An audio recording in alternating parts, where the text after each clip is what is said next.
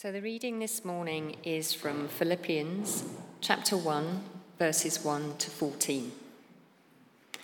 Paul and Timothy, servants of Christ Jesus, to all God's people in Christ Jesus at Philippi, together with the overseers and deacons. Grace and peace to you from God our Father and the Lord Jesus Christ. I thank my God every time I remember you.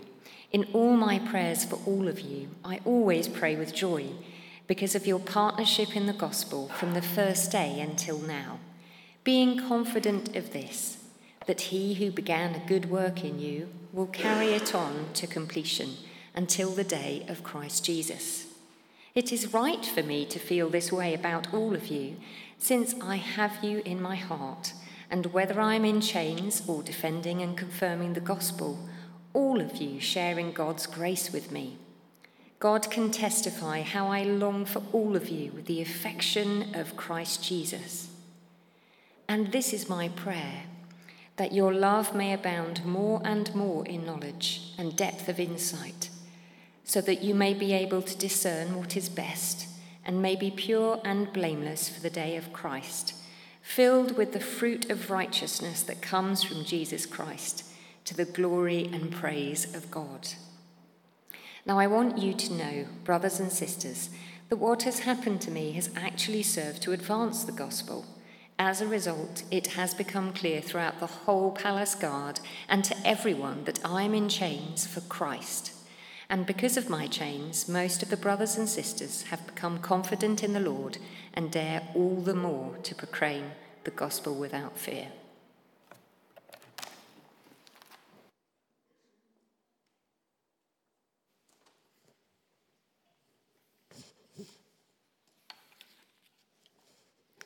Good morning. It's quite a privilege to be here, standing in front of you, speaking for the first time. As Patrick said, I'm a member of this church. I'm usually to be found in the cheap seats towards the back, so it's nice to have all this extra space up the front. Until recently, I was working at CSW. I spent just over 10 years working there, and I retired in July. My connection with CSW now is I'm a trustee. I became a trustee, so it was one of these things that start becoming a trustee just like that. And I also volunteer there just a few hours a week.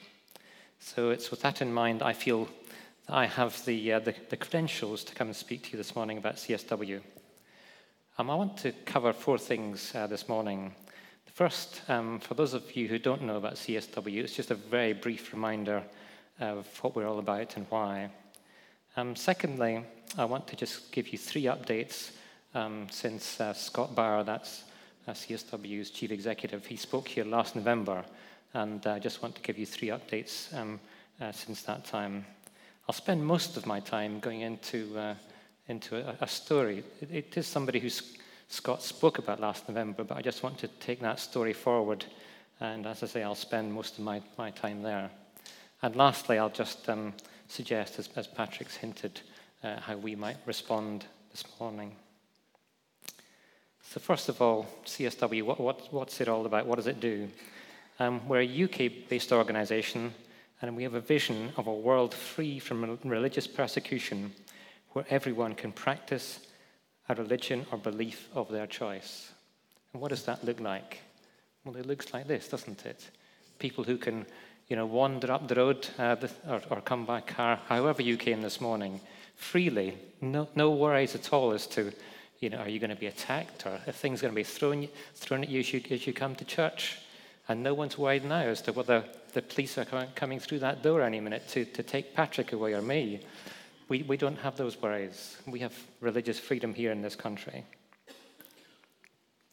We work through a team of specialist advocates, and those advocates work on roughly 30 countries around the world, places like Myanmar, Pakistan, Iran, Cuba. And our advocacy involves raising awareness of religious freedom violations and speaking the truth to power in places like the United Nations, and also directly to those 30 countries of focus. But we do it here in the UK as well to our own parliamentarians and we do it on Capitol Hill in Washington, and we still do it at the European Parliament. Uniquely, we are a voice that speaks up for those of all faiths, and we do that. We do it as Christians. If we just think very briefly of what's happening in a country like Myanmar or India, Pakistan, all the minority faiths are persecuted. It isn't just Christians that are persecuted. All the minority faiths are persecuted. And we don't feel the right reaction as Christians is to simply say, let's have special day for Christians and forget about everyone else. We feel the right Christian response is to advocate for everyone, and that's why we do it. We do it, as I say, not because we are persecuted here in the UK, but of what's going on around the world in some of those places that I mentioned. And we do it as well, just thinking of some words from 1 Corinthians, which likens the church to being one body with many parts, each part just as important as the other. And it finishes by saying, if one member suffers, we all suffer together. And that should be our response. And friends, one member is suffering. One member of that body is suffering, and that's a very large member. Can we have the next slide, please? Thank you. So 84% of the world's population, 84% live in countries with high or very high restrictions on their religious freedom. And obviously, with Christianity being the largest faith group, that means a very large number of our brothers and sisters, the body of Christ, are suffering around the world. And just very briefly, it's things like in China, where churches are regularly raided, the congregations harassed. I wasn't joking when I said, would the police come through the door just now? I've seen videos of people having to run the gauntlet as they come into church. And it's people have got, I was going to say dog tags, that's probably not the right word. But I can see Brian back there, he's got a lanyard around his neck. And these videos, they're running the gauntlet through people. They've all got security lanyards on. These are the Chinese secret police. And they have to run through that to get to church. It looks like people in Pakistan, and their careers are limited just because of their faith, for no other reason. It looks like schoolgirls in Nigeria, who we prayed about Leah Sheribu in the past, abducted and held, and I could go on and on and on. And the situation is not getting better. The situation is getting worse. I suspect many of us tuned into the mini budget recently. It wasn't last Thursday, it was the Thursday before, wasn't it? Probably quite a few of us watched that. I suspect, and I could be wrong here, I'm the only one who watched a debate in Parliament in the afternoon. And it was maybe Jez watched it. It was a debate on the persecution of Christians around the world and what our government is doing to help. And speaker after speaker stood up and said time and time again that things are getting worse around the world. Not only in those 30 countries that I mentioned, but countries are being added to that list all the time. Nicaragua, for example, got mentioned, and that's a country which CSW has started work on quite recently. So things, sadly, are getting worse, not better. I'll move on now just to my three brief updates since last November. We, as I say, are an advocacy organization, and we do that by gathering information, by going to the 30 countries of focus and gathering information. So in July, just before I retired, I was asked to take part on one of those fact-finding trips, and I went to Egypt. I should stress, I wasn't there as an advocate. I don't have that skill, and I certainly don't have the language to participate in meetings in Egypt. I was just there to support a colleague. And my very brief reflection on what's happening in Egypt is it's a country where, unlike, say, China, the government at the top of society is actually quite supportive of the church. The church is allowed to play a central role in Egyptian society. President Sisi himself has spoken out a number of times, and he's visited churches. He's very, very positive. Having said all that, if you speak out, if you're not happy with exactly how Christians are being treated in Egypt and you speak out about it, sadly things are quite difficult for you. And I met Rami. Rami's a Coptic activist, and he was released from prison roughly 3 months before I met him. He'd served 2 years in an Egyptian prison, which I suspect is not a great place to be. And he was charged with a number of things.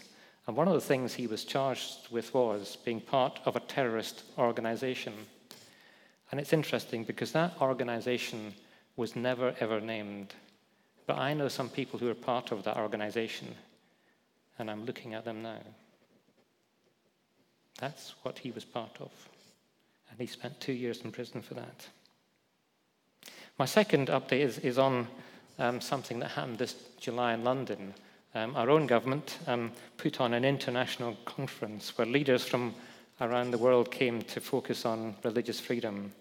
88 countries in total were represented. Over 1,000 delegates were there. CSW was at the heart of organizing and running aspects of the conference, and we also brought victim survivors and advocates to the UK to give their testimonies, and I think one of them spoke here in July when he came to visit. At the end of the conference, Mervyn Thomas, so that's CSW's founder-president, who has also spoken here, he said the conference was clear proof of the very high awareness of the issue, but he went on to say the next thing we have to do is to move on from awareness to action, and that is the challenge that faces us. My third update is on trends, which CSW has been monitoring. And the one I want to share with you is probably at the top of the list of things that we've noticed. And that's a crackdown by authoritarian regimes such as China and Cuba. And they're cracking down on all faiths. In his re-election, if that's the right word, in his re-election speech, President Xi said, "All faiths must become more Chinese, and religions should be actively guided to fit the socialist society." Actively guided to fit the socialist society. And you don't need to look any further than the 2 million Uyghurs who are currently in re-education camps to see what that means. Or perhaps differently, I was just reading this morning of how if you're a registered church in China, and this would be under Patrick's equivalent in terms of leadership, they would have to be singing hymns which praised the CCP, and the CCP would be spoken of in equal terms with Jesus Christ. I don't know about you, but that's not the gospel I recognize. I'm going to move on now to just share a story, share a family with you, and that's a family which Scott Bauer spoke about last November, and I'll just take that story a little further. And it's concerning Pastor Lorenzo, a Cuban pastor who was arrested just for going on a peaceful protest. And if you were here last November, you remember many of us queuing up to sign a petition calling on the Cuban government for his release. And I'll come back to that petition in a minute. But let me just take you first back to 2012. In that year, Pastor Lorenzo's church was attacked and confiscated by the Cuban authorities.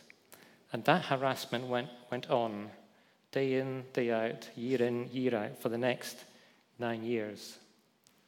So perhaps not too surprisingly, he went on that protest in July 2021. And I should just say, in terms of that harassment, I mean, it was not unique to his church. It was the fact that he's part of an unregistered church. And that's the sort of thing that can happen in many countries, Cuba being one example, China another. Those churches which register with the authorities are expected to act in a certain way. CSW's recent report on Cuba concluded, all religious groups are targeted to varying degrees, usually tied to levels of perceived lack of support or cooperation with the government.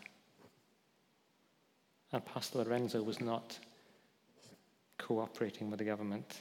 And so, perhaps not surprisingly, after his arrest, he was held for 5 months in jail. He then was, and this was just after we all signed that petition last November, he was tried. And he was tried for disrespect, assault, criminal incitement, and public disorder. And he was sentenced to 7 years in a maximum security prison. This is a pastor of a church who went on a peaceful protest. Coming back to the petition, which many of us signed, it was signed by many other people around the UK and around the world. And in February, I went with colleagues at CSW to hand a petition in to the Cuban embassy in central London. And when we got there, the door was locked. And so we pressed the intercom. And the first thing that we had was they were calling the police, which I thought was an interesting reaction. We had no option. Thank you.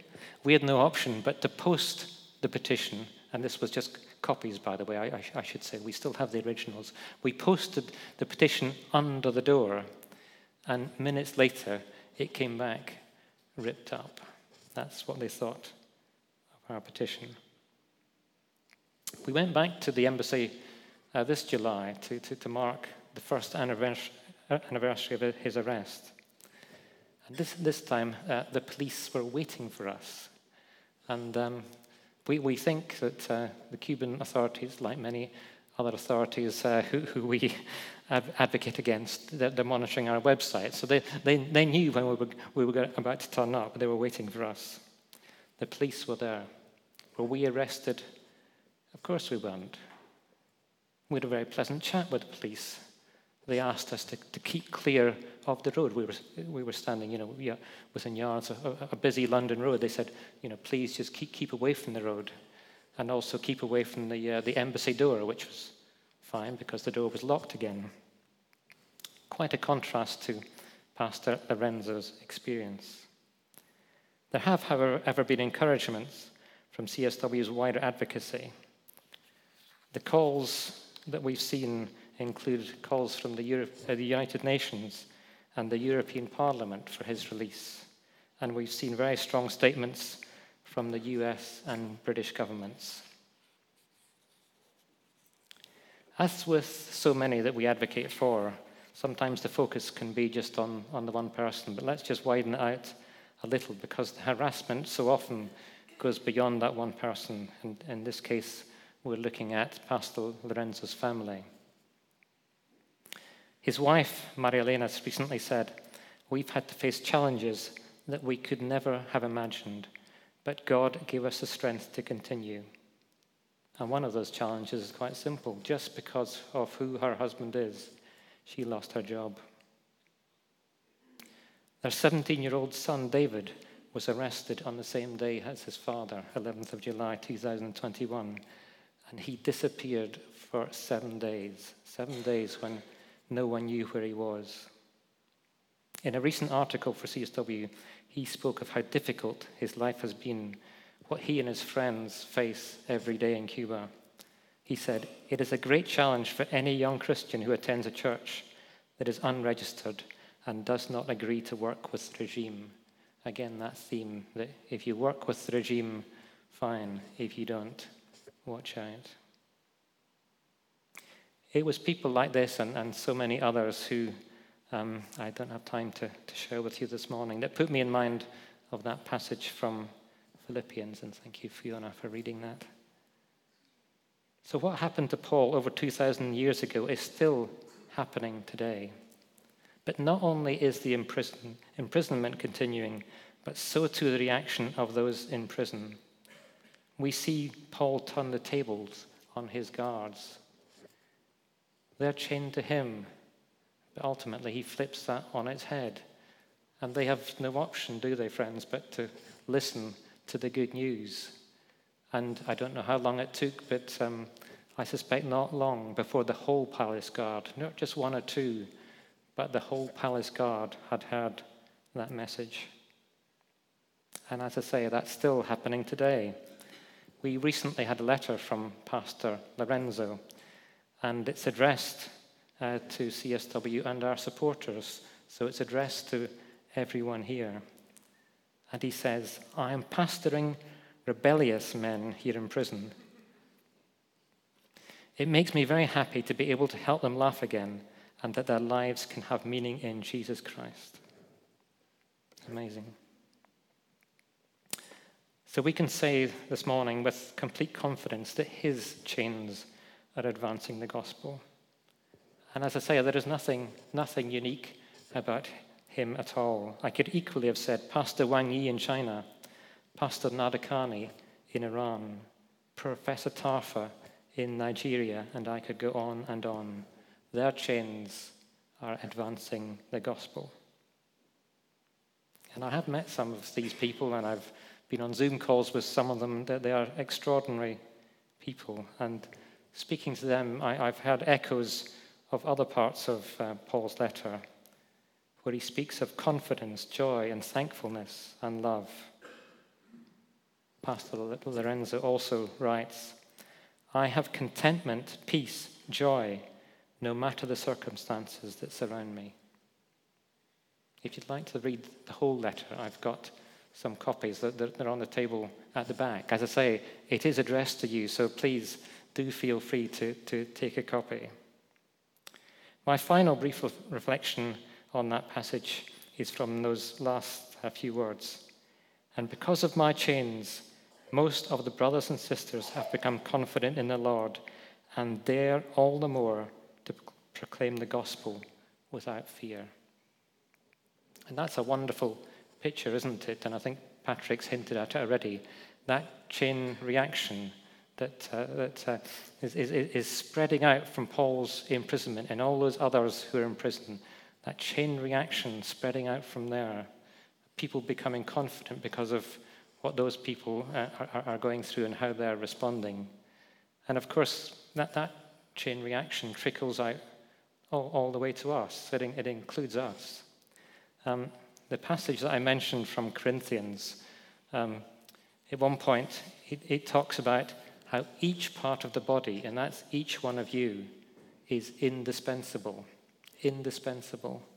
We're all part of God's amazing plan.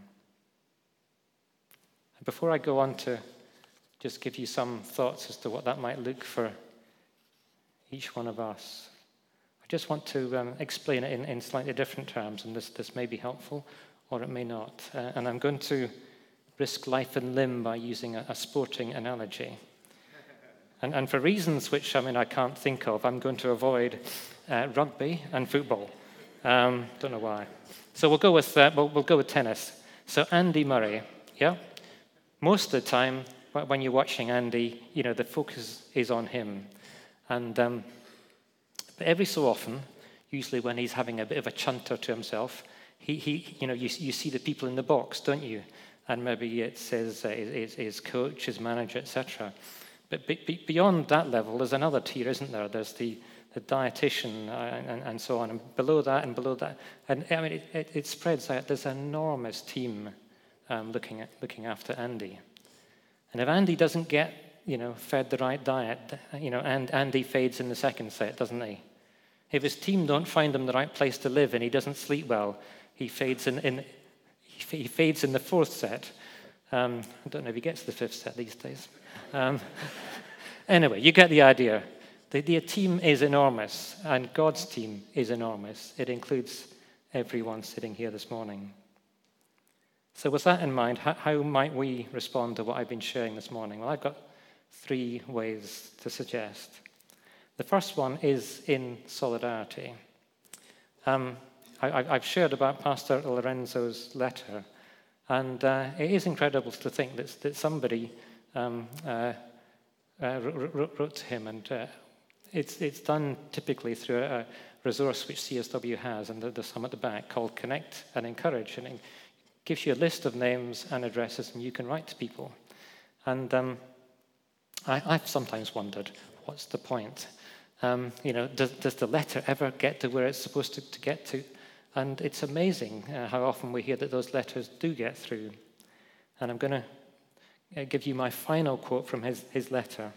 He writes, "I want to thank you through this letter for your support and Christian love, especially my brothers and sisters who encourage me with their letters."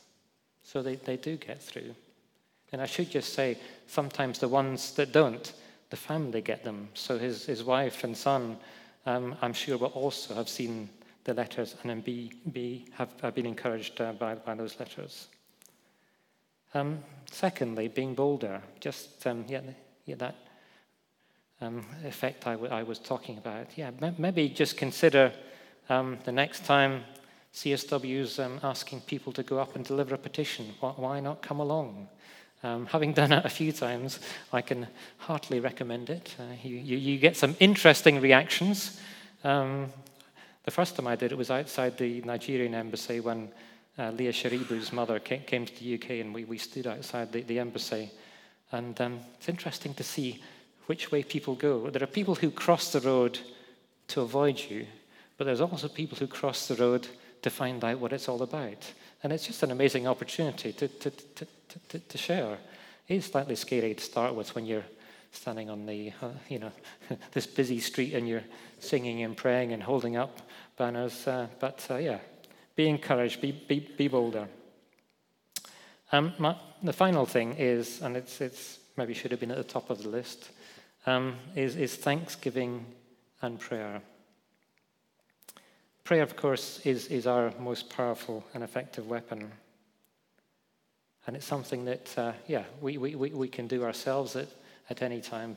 CSW, like so many organizations, has a prayer diary. Please do take one. They're at the back.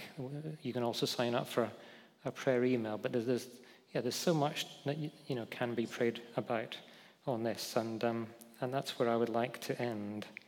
I'd like to end by thanking God for some of those amazing people that I've been talking about this morning. Thanking God for them, but also praying for them, and also praying for the many that only God knows. And if Patrick allows, I'm going to suggest we do this together.